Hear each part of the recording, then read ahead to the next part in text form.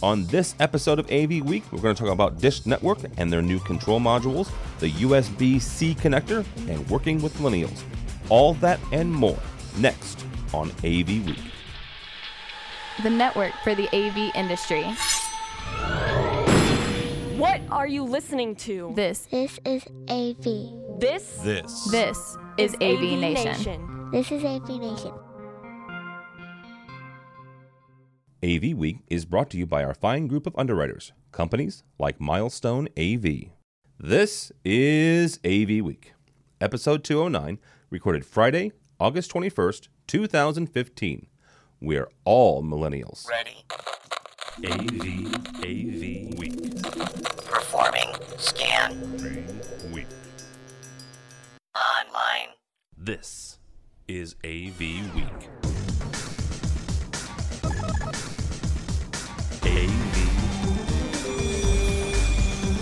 AV Week. This is AV Week, your weekly wrap-up of audiovisual news and information. My name is Tim Albright. I am your host. With us this week is Mr. Tom LeBlanc, Mr. Tom LeBlanc from Commercial Integrator Magazine. How are you, sir? Good. Thanks for having me today, Tim. Absolutely. Thank you, by the way, so much for hosting a bunch of us integrators and consultants and folks like that in the industry this week at the CECI Summit. So we had a good time. It was a lot of fun. A lot of fun. Learned a lot. And if you're interested, we'll talk about how to get a hold of next year's, because they already have next year's scheduled. Also with us, this group right here is an audacious, auspicious, and an awfully awesome group. What we did was we sent out some emails and said, all right, a Commercial Integrator did the 40 under 40 again this year. And so a bunch of friends and colleagues were on it. And so I contacted the ones that I knew had been on before, and those are the folks we have. So all three of these, Tom and I, are no longer eligible for the 40 under 40. I'm not going to say how far we are, but hey. First up is my buddy, my pal, my cohort for EdTech, Mr. Mike Tomei. How are you, sir? Good, Tim. Doing really well. And congratulations. Thank you. I was very excited to see my name on that list. A lot of great people on this list and last year's list, too, so I'm really honored to join everybody. Well, last year's list was it was last year's list. That's all I'm going to say about that. Also, right. is Victoria Ferrari from Synergy CT. How are you, ma'am? Great. Thanks so much for having me on. Absolutely. And last but not least, my favorite programmer in the whole world, and that includes the guys that work for me. Hope Roth, how are you? I'm great. Thanks for having me. Absolutely. We did a special at the CECI Summit, and had your buddy Mr. Chuck Espinoza from the AV Power Up show on, Nice. And he was great. I don't know. So Corey was in the room, and I don't know why he never got on. I think he was too busy talking to people. Not that Corey talks too much. I was going to say, once you get Corey going, you probably were never going to get him on. I think that is exactly what happened. Yes. All right. Let's real quickly. I did this last week because you guys actually released this on Friday last week, but I want to do it again. Lots of great people on here. Lots of combinations, Tom, which is really interesting. I think Craig McCormick, who actually wrote the article, said you guys had like 60 people in 40 slots, which is darn impressive. So kudos to you guys. Real quickly, how do you guys find the folks?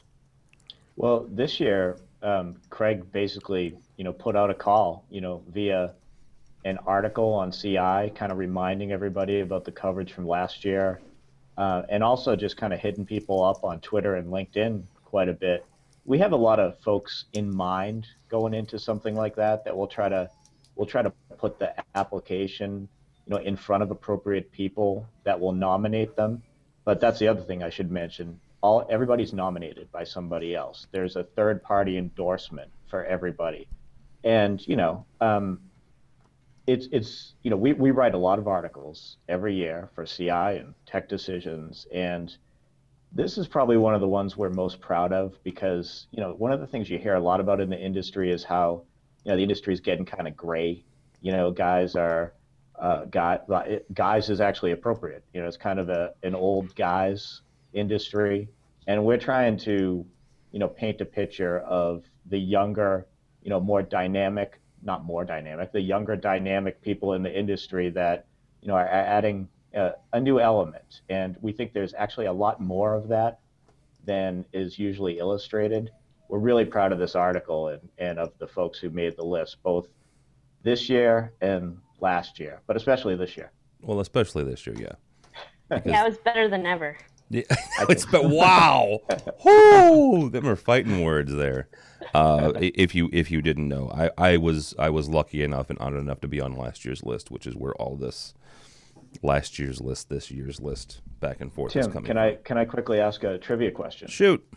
Who came up with the idea for the 40 under 40? Craig McCormick actually is the answer to that question. Oh, that's not how I remember it. And he deserves a raise for it. I remember it being an excellent suggestion from a 39-year-old Tim Albright. It was possibly, that is possible, that may have happened. No, I thought we were talking about how that would be good to illustrate that, and I always remember it as the idea stemming from you, and Craig and I thought it was an awesome idea. So well, thank you. Thanks sir. for that, Tim. Absolutely, anytime. You can take my ideas and run with them anytime you want, especially the good ones. All right, let's get on. I don't think you've ever told that story. Let's skip that one. I'm not even interested in that one. One of the things that comes out of Commercial Integrator and then the CICE Summit is a bunch of different things. The one thing that I like, and I said this the other day, was you have commercial and residential together. There's a lot of cross-pollination. A story that came out this week, and Hope, we're going to start with you because it's a programming story, and it's freaking awesome. Just personally, when I work 9 to 5, I work in a programming house. I run a programming house called Innovad. Dish Network has done something interesting. They have drivers/modules now for AMX, Crestron, Pro Control, and RTI systems.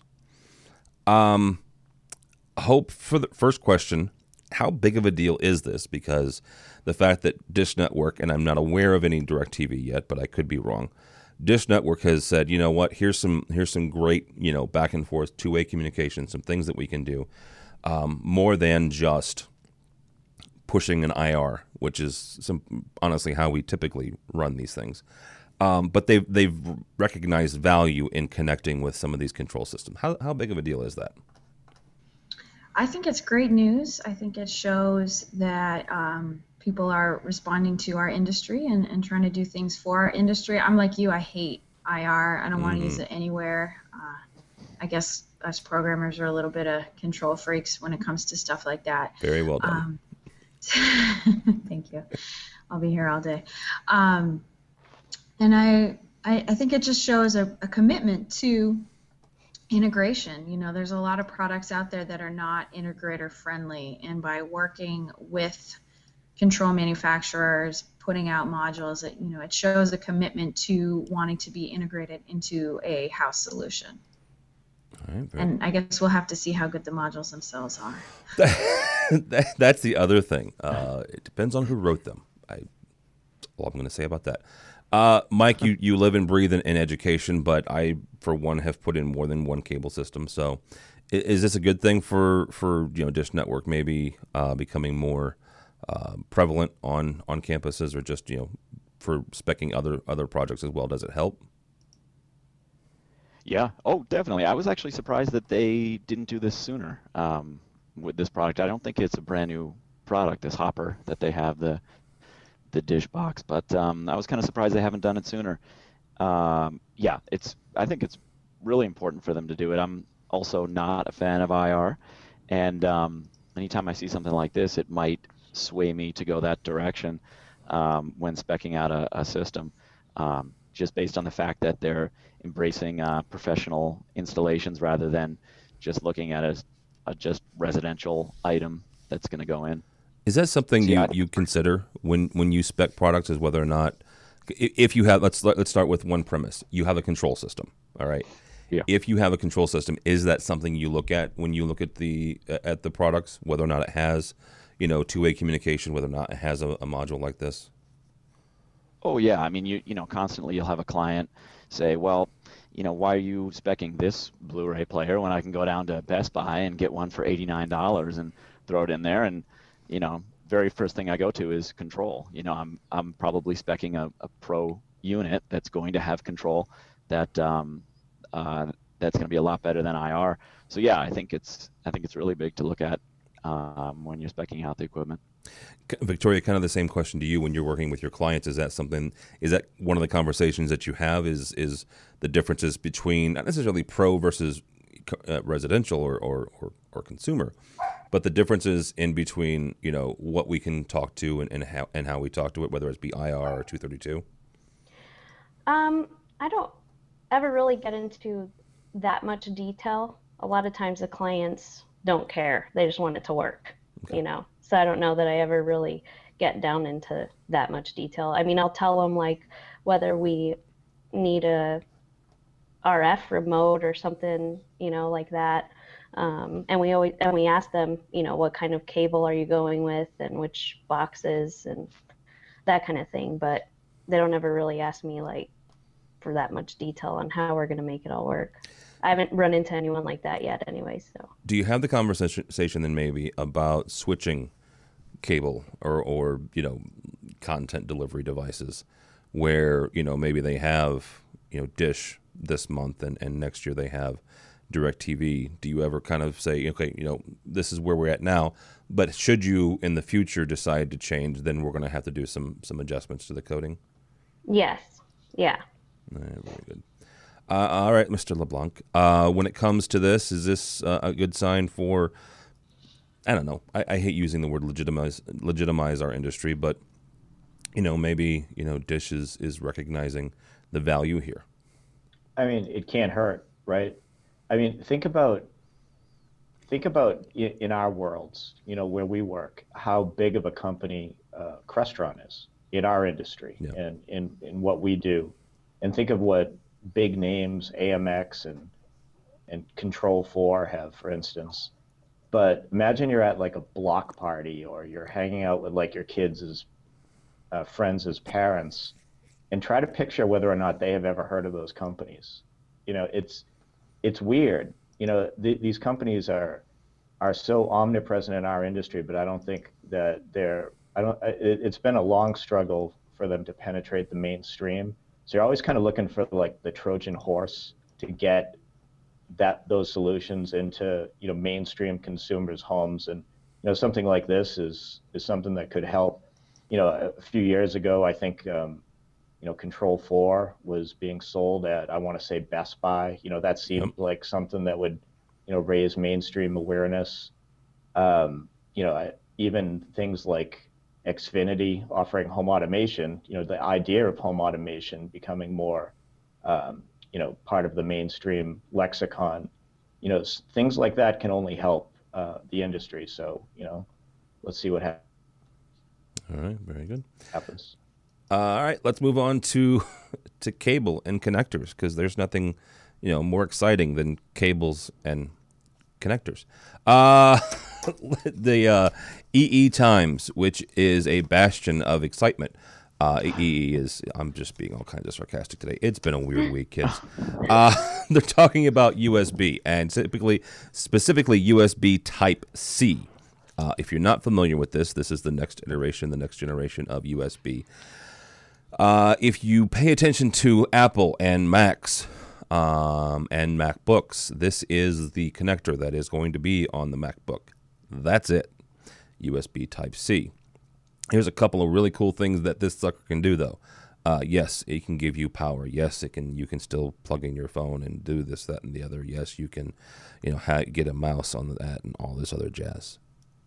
It can also do video. Isn't that interesting? So here's the one thing that and Victoria, we're going to start with you on this. When it comes to speccing products and putting together systems and working with your engineering team, or again working with your clients, how concerned are you about this connector? And if you're not, when do you think that we as an industry should be concerned about this whole cabling situation? So you sending me that article is the first time I had heard. I didn't know that they were coming out with a new USB. I think definitely it's something we need to start thinking about, especially if Apple is going to be pushing it. You know, we try to future-proof our systems as much as we can. You know, we sell, for example, like table boxes with retractable cables that are modular that can, you know, as things change, you can just swap out the, you know, inserts. Or we include, you know, a matrix switcher with extra inputs and outputs. Try to do things so that a client, when they're, as the technology changes, they don't have to completely forklift everything that they have. So yeah, I mean, definitely it's something we maybe not immediately have to start designing for, but for sure in the near future. Now, I don't know how the video thing is going to work though. I mean, USB is already limited on distance on the, you know, what is there going to be a limit on USB type C? You know, the regular USB can only do like 16 feet. And then when you start extending USB, you run into issues. I mean, USB at the most basic level, like mouse to your keyboard, you know, keyboard or mouse to your computer, keyboard to your computer. Yes, it's great. It just works, or, you know, charging phones and stuff. But when you start using USB for like touchscreens or trying to extend it, I mean, it's a lot more complicated than most people realize. That's a very good point. I didn't even think about the distance limitation of USB. So, you know, manufacturers can start creating. Well, there are some folks that have USB B, A, and B type extenders, but we'll have to start creating the C ones. Mr. Tomei, Victoria mentions forklifting your entire system. So, how do you future-proof when it comes to stuff like this? Yeah, I think it's the whole, like going from VGA to DVI to HDMI again. So we're gonna have I just wish they would let us kill off VGA first before another connector comes in. VGA is dead. Intel said not in higher ed, man. Oh, it's still, everybody still wants it in the rooms. It's, well, what if that one old laptop comes in that needs it? It's then like, shoot it with a shotgun. Yeah, exactly. So, yep. But VGA is not even dead in the corporate world. No. Yeah. My sister called me up yesterday and said, "Can you just send me an email and tell our IT department why I cannot get my VGA laptop up on an HDMI screen?" I was like, "By the time you buy all the equipment you need to get this over there, you're better off just buy a new laptop." It's cheaper. Yeah. I think USB Type-C is the real deal, though.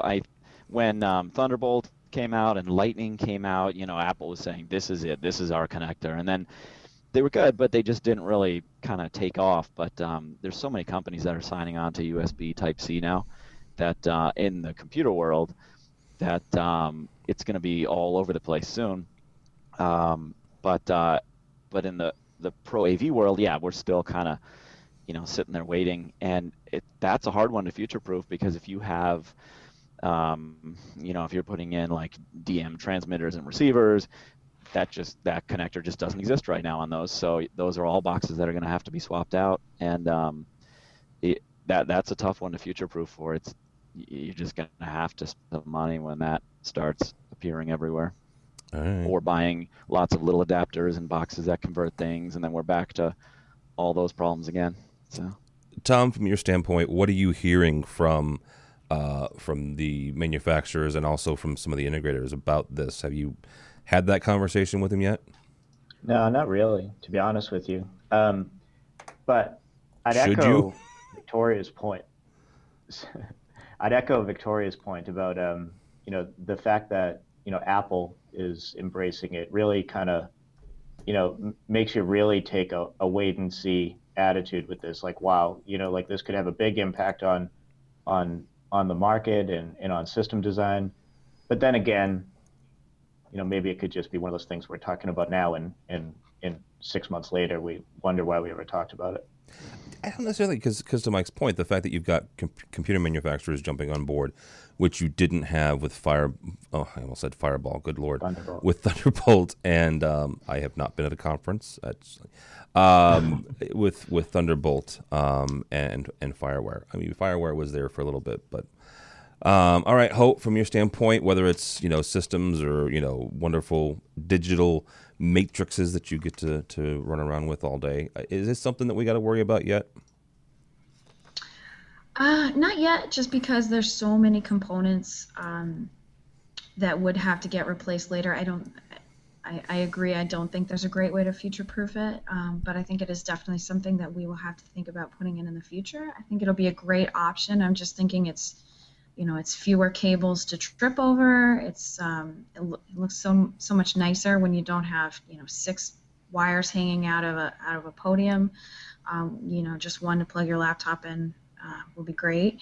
I'm hoping that Apple actually implements everything. I don't know if everybody remembers Mini DisplayPort when it first came out. Apple didn't give you audio, which is kind of a big deal. So as long as Apple gives you everything, I think they have been a driver of new cables and connectors, and hopefully this will take off because I think it's a great option. I do too. I'm excited about it because of the addition of video. Once you start adding that into USB, I think it'll be kind of cool. All right, from our buddies over at ScanSource. ScanSource is getting ready to buy KBZ. Last week was all about somebody buying somebody and somebody getting rid of somebody else. So we have one more as a holdover for that one. ScanSource is basically picking up a Cisco video conferencing distributorship by buying KBZ.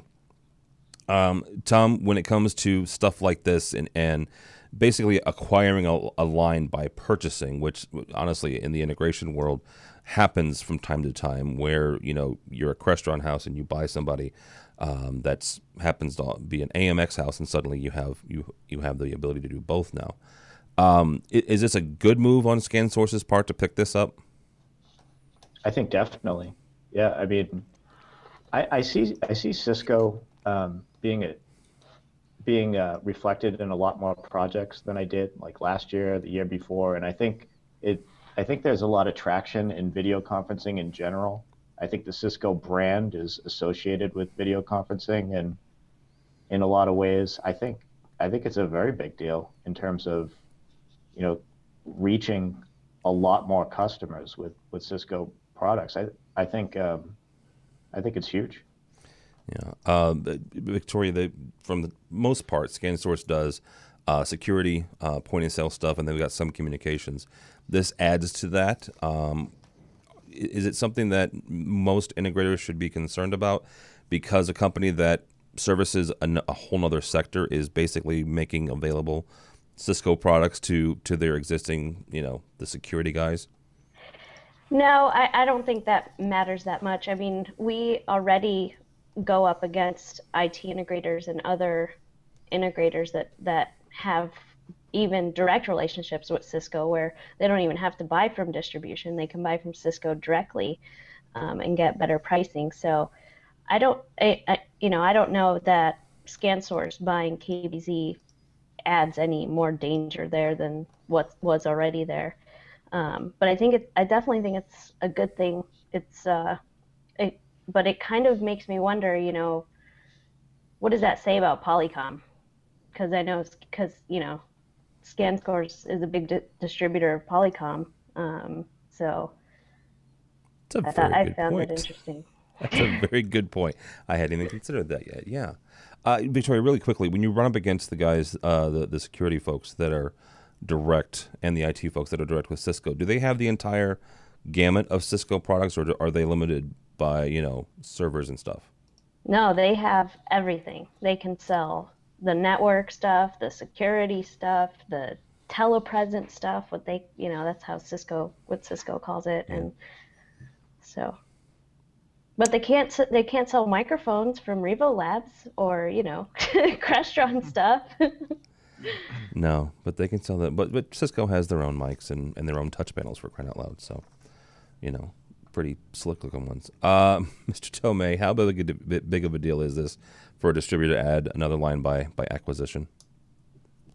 Well, I think if these IT integrators kind of lump in video conferencing installs, it's not a bad thing because then 2 years later the clients will call us to fix them.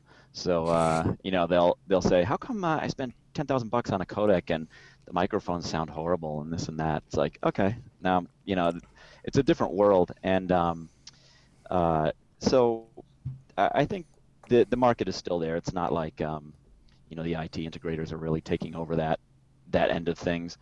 One thing I actually found surprising from Infocom from the show, I forget which award it was, but there was a Best in Show Video Conferencing Award, and it was actually the Vadio AV Bridge that won it, a web conferencing device. So in the higher ed world, I know video conferencing is still big in corporate world, but in higher ed, really, it's web conferencing that's kind of replacing a lot of the video conferencing installs that are out there. So I think that's really my focus because most of my clients are higher ed clients. So because of that interface that allows what that device does, it allows you to take pro level gear, whether it's cameras or microphones or what have you, actually just anything that you can do balanced or unbalanced audio, and converts it into a USB signal that goes into a computer of some sort that's running that that's running that soft codec. Honestly, when you're setting up the codec, you have the little drop down menu and it allows you to select which one. So all right, Hope, any for this one, distributors and all that jazz, does it interest you or get you excited or anything?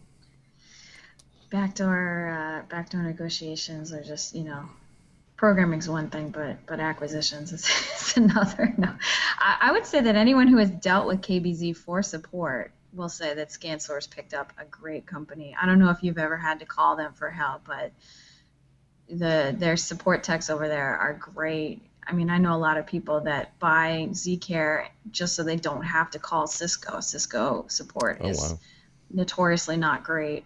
But you call KBZ up and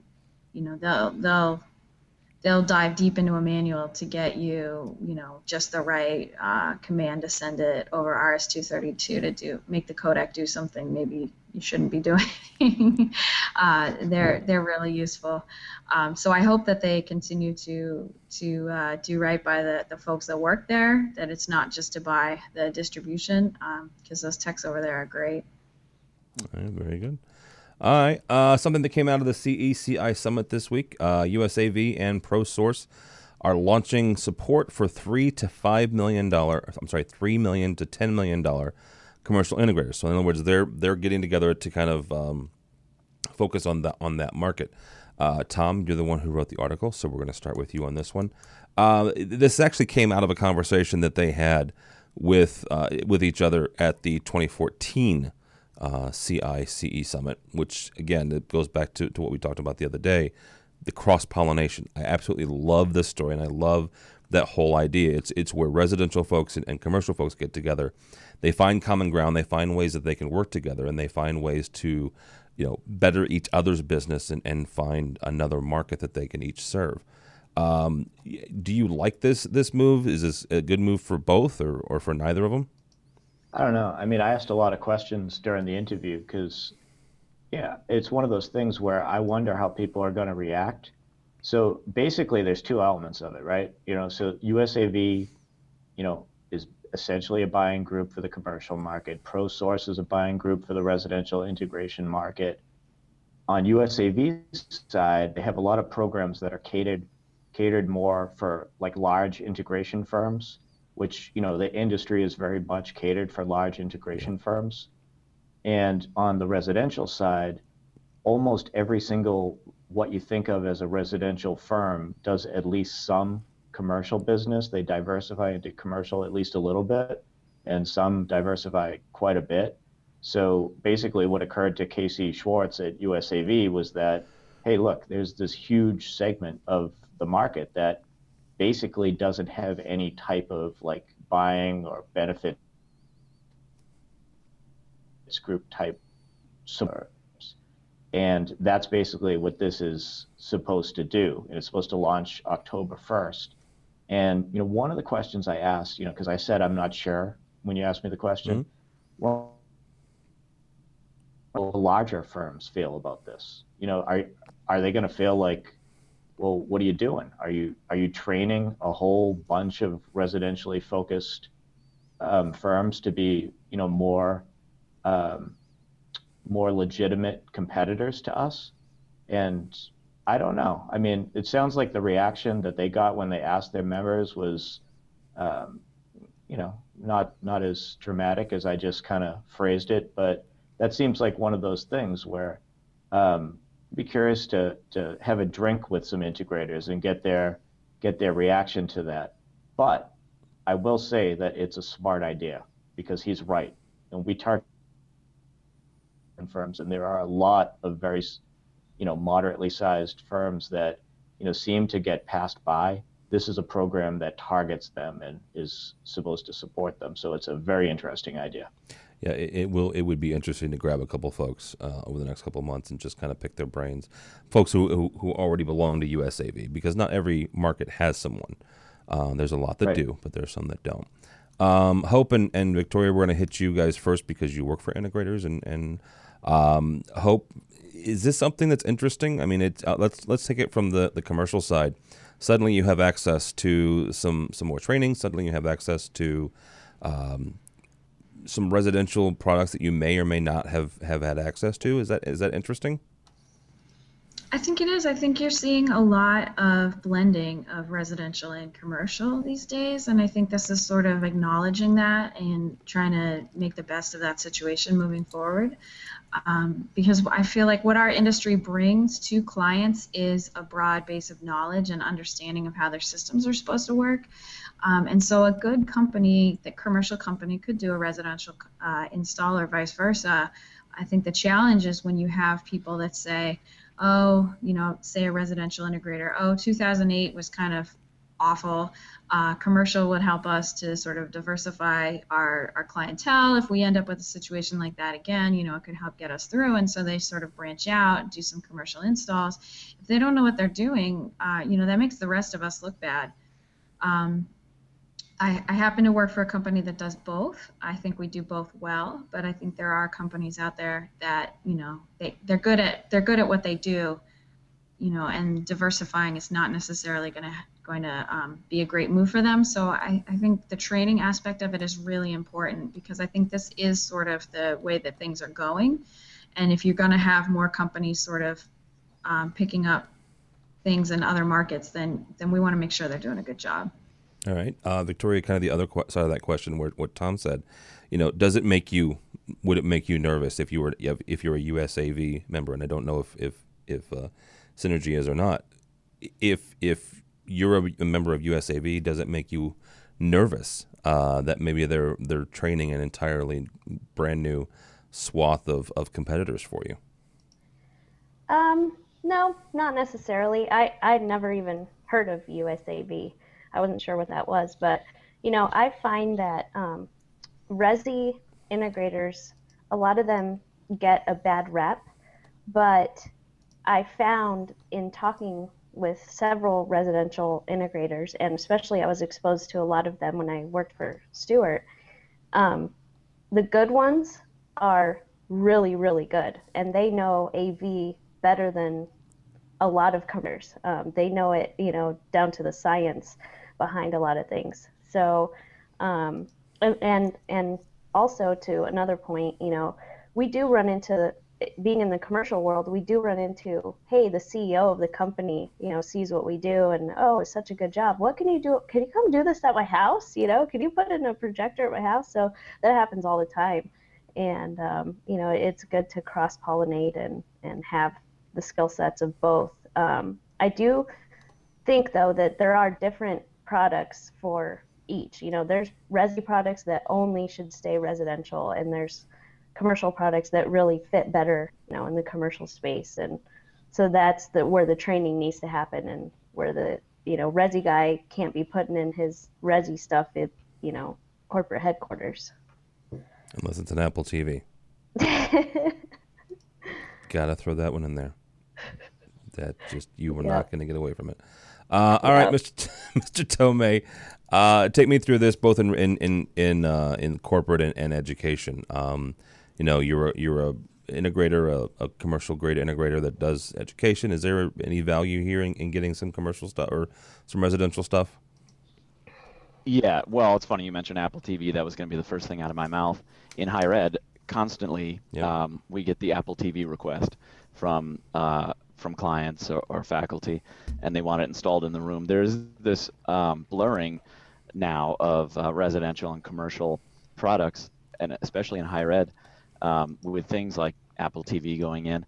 And I've always been kind of surprised at how there is a line drawn between the commercial integrators and the residential integrators. And, like others said, residential integrators really have some great skill sets and could easily do the commercial installs too, or make the transition to do them. So I think this is a really good thing. I would be interested too, like Tom said, to talk to the larger commercial integrators and really get their opinion on this. But I think it's a good thing because there is this blurring these days between those two markets. Yeah. All right. As we wrap up here with this 40 under 40 list from our buddies over at avnetwork.com, the millennial paradigm shift. Tom, you and I are just pretty much going to shut up for the next 10 minutes. According to a recent study, this is by Jonathan Owens. According to a recent study by the Bureau of Labor and Employment, millennials make up about 43% of the workforce. Baby boomers take second. Generation X, that would be you and me, Tom, trailing in third. Gen X never managed to snag the top spot away from baby boomers. So what does this mean for the AV industry? This is a topic that actually came up at the CI Summit during the first afternoon that we all were there, talking about how to work with millennials, how to manage millennials. Some of it was interesting. Some of it was controversial, I would say. Hope, we're going to start with you. I guess the best way to put this without sounding like an old dude is, how do you want to be managed? I mean, if because all three of you are millennials. Tom and I are both firmly ensconced in Generation X land, and there was some disagreement about where Generation X ends and where the millennials begin. I'm going to say that roughly, what would you say, Tom? Like 80, 81 is millennials, roughly. Yeah. So I would say that all three of you are there. Yeah, I don't know. It's hard to tell. Where's depends. Gen Y? 99, Right. 2000, somewhere in there. And then you got Gen Z, which is coming up, which are like my kids and your kids, Hope's kids. So Hope, as a millennial, how do you want to be managed? How do you want to be worked with? Yeah, I just sneak in under the wire as a millennial. I think I'm in like the last year or two of eligibility. I like to just sort of be told what to do and then go and do it. I don't like to be micromanaged. I don't like, I want to have feedback at the end, but I kind of just want to be given a scope of work and make it happen. All right. I have read a lot of things where people say they don't like the millennials' work style. They say, we just want to be patted on the back all the time, and that, we show up late to work every day. And I would say, we're not. I can't remember where it was. It was probably one of those BuzzFeed article or something like that about, how millennials are so horrible to work for. Well, because you all got trophies growing up. You all got peanut butter and jelly in the afternoon. I guess maybe that's because I'm the tail beginning, I should say, of the millennials. Is I didn't get trophies for everything growing up. Tom and I had to walk to school uphill both ways in the snow during the summertime.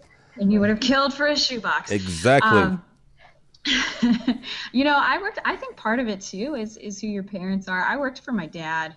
God, I worked for my dad starting at like an age that I probably shouldn't say on the air, lest child labor laws be, still enforceable. And my dad worked me harder than anybody else who worked for him. So I think I have, that my work ethic from that. But and I want to say I haven't really worked with a lot of millennials in our industry because I think a lot of them have gone into more software development. But now you're seeing more of them coming into our industry, and I think it's great for us because you get a lot of people who say, well, I don't see why we have to do it this way. How about all these other options, especially when it comes to sort of things like UI, interaction with the system.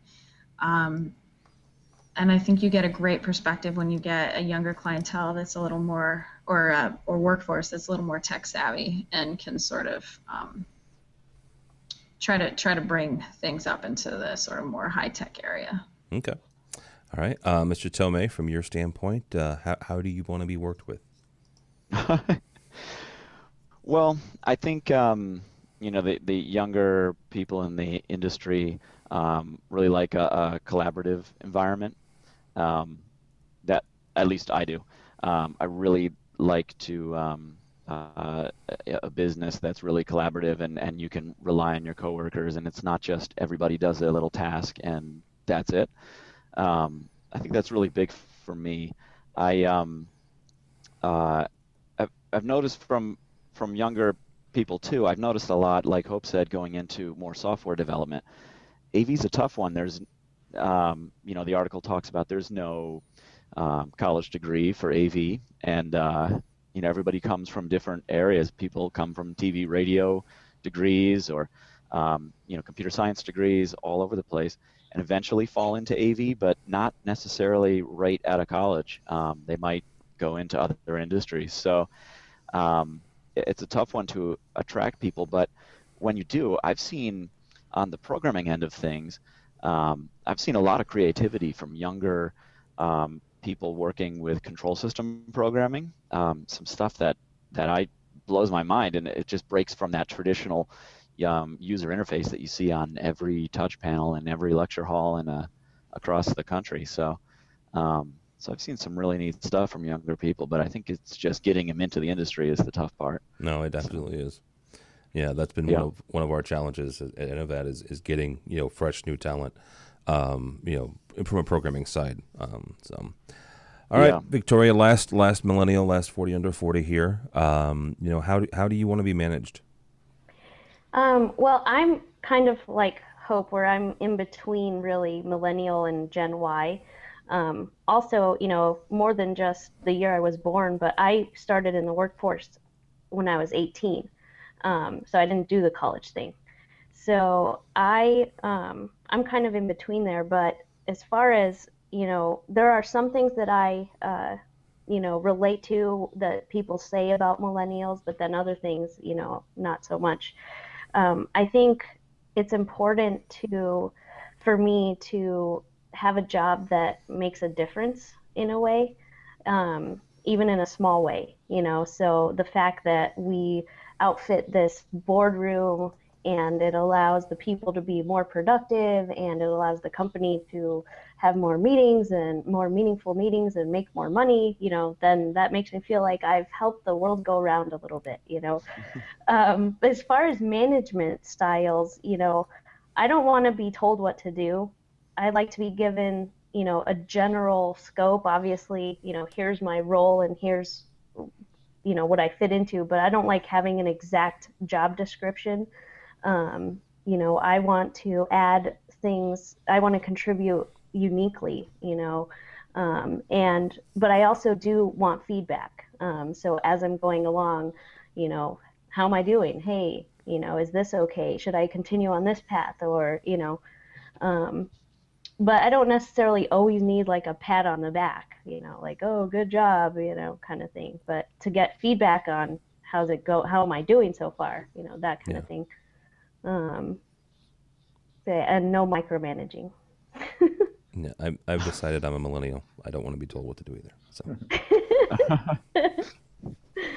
but I didn't get a trophy for everything. So, that's just I didn't either. All right, guys. That's good. Tom, do you want to chime on this? How do you want to be managed as a Gen Xer? No, I mean, I agree with you. I want to be a millennial too. I like, I like what Hope and Victoria both said about how they want to be managed. You don't want to be micromanaged. You want to be empowered to excel and make a positive impact. Me too. You know, and I'm Gen X. I like that column that that the guy wrote, and I thought he did a good job of kind of capturing, at least the way I read was, he was trying to, make a point that you can't really just, put millennials in a box and say this is who they are, and I think that's can't make generalizations, and I think it's a nice narrative for the industry, and I'm guilty of contributing to that narrative, but it's a little bit of a stretch. I'm Gen X. I don't, I'm not very similar to that Ethan Hawke character in Reality Bites. No, So neither am I. difficult to make those generalizations. Well, and that's the danger, right? I mean, there are books on how to manage millennials, and there are probably books on how to manage Gen Xers. And you can't, right? I mean, Hope and I had similar things growing up. I didn't, but I get my work ethic from my father, and I don't know that you can just stereotype everybody into what was it that they once said about Gen X, is that we're slackers and all they want to do is sit around and smoke pot and play video games all day.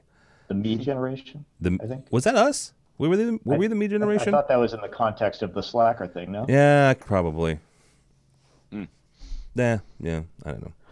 Yeah, you can't really stereotype, a whole generation. But there are some things that can help, try to understand how younger people approach problems or what they think. We were the first generation with the internet really readily available at our fingertips for our entire school life. So we expect answers fast, that kind of thing. We expect, things to happen more quickly. We expect to have resources at our fingertips, those sorts of things. That's the best point. That right there is, yeah. I wrote my senior paper in high school using an encyclopedia. What's that? Oh, yeah. And it's to say, if you don't know what that is, it's several books alphabetized about yay thick each, and yeah, as soon as they were printed, they were out of whack. So, right. All right, guys. Mr. Mike Tomei, thank you, sir. Thank you. How can people get in touch with you if they would like some consulting done? Yeah, my website is the best place to go. It's tomeiav.com. It's TOMEIAV.com. Or people can find me on LinkedIn also. I'm on there quite a bit. All right, very good. Miss Hope Roth, thank you so much, ma'am. How can people get a hold of you? I am at Reardon Brothers Integration. That's RIORDAN, ReardonBrothers.com. And I'm on Twitter at Beer and Pie. At Beer and Pie. And explain to folks why your Twitter handle is Beer and Pie. Because I had a self-produced album now quite a long time ago called Beer and Pie. Oh, it wasn't that long ago. Around the same time as Twitter came out. And it's really good. Everyone should check it out. Yeah, I'm on Spotify, iTunes, all that fun stuff, and really I'm just holding on to it so I can explain the Twitter handle every time I go on a podcast. That's a good excuse. I like that. So yeah. Also, people tag me in their Thanksgiving photos after their relatives leave, and they have Beer and Pie. I get tagged in the photos on Facebook. That's awesome. Some of them you probably don't want to share, but Victoria, thank you, ma'am. Yeah, thanks for having me on. Always fun. Company is Synergy CT, stands for Communication Technologies. And my Twitter is Victoria0429. All right, very good. And Mr. LeBlanc, thank you so much, sir. Oh, thanks for having me. Did you say LeBlanc? I did on purpose. That was I was wondering about that. Where can people find you? LeBlanc Tom on Twitter. Nice. Also commercialintegrator.com, the tech decision sites on Twitter, Com Integrator. But Craig McCormick runs that Twitter account. You should be warned. Craig's responsible for that one? Yeah, I'm thought Chelsea revealing was. Who's behind the curtain. It's Craig. Oh, I always thought it was Chelsea. All right. But it's Craig with a twist of Chelsea and Tom. Okay, there you go. All right. No, this week at the Commercial Integrator Summit, there was a gentleman presenter who kept calling Tom by the wrong last name. They call him LeBlanc. So, My name is Tim Albright. Don't follow me, but go by the website if you would, please. avnation.tv. avnation.tv. You'll find this program and a host of others. Check out the underwriter page. It's a bunch of great folks who help us do what we do. And kind of help it, tell your friends about this, tell your enemies, I don't care. But just check out the website, avnation.tv, avnation.tv. Thanks so much for listening. Thanks so much for watching. This has been AV Week.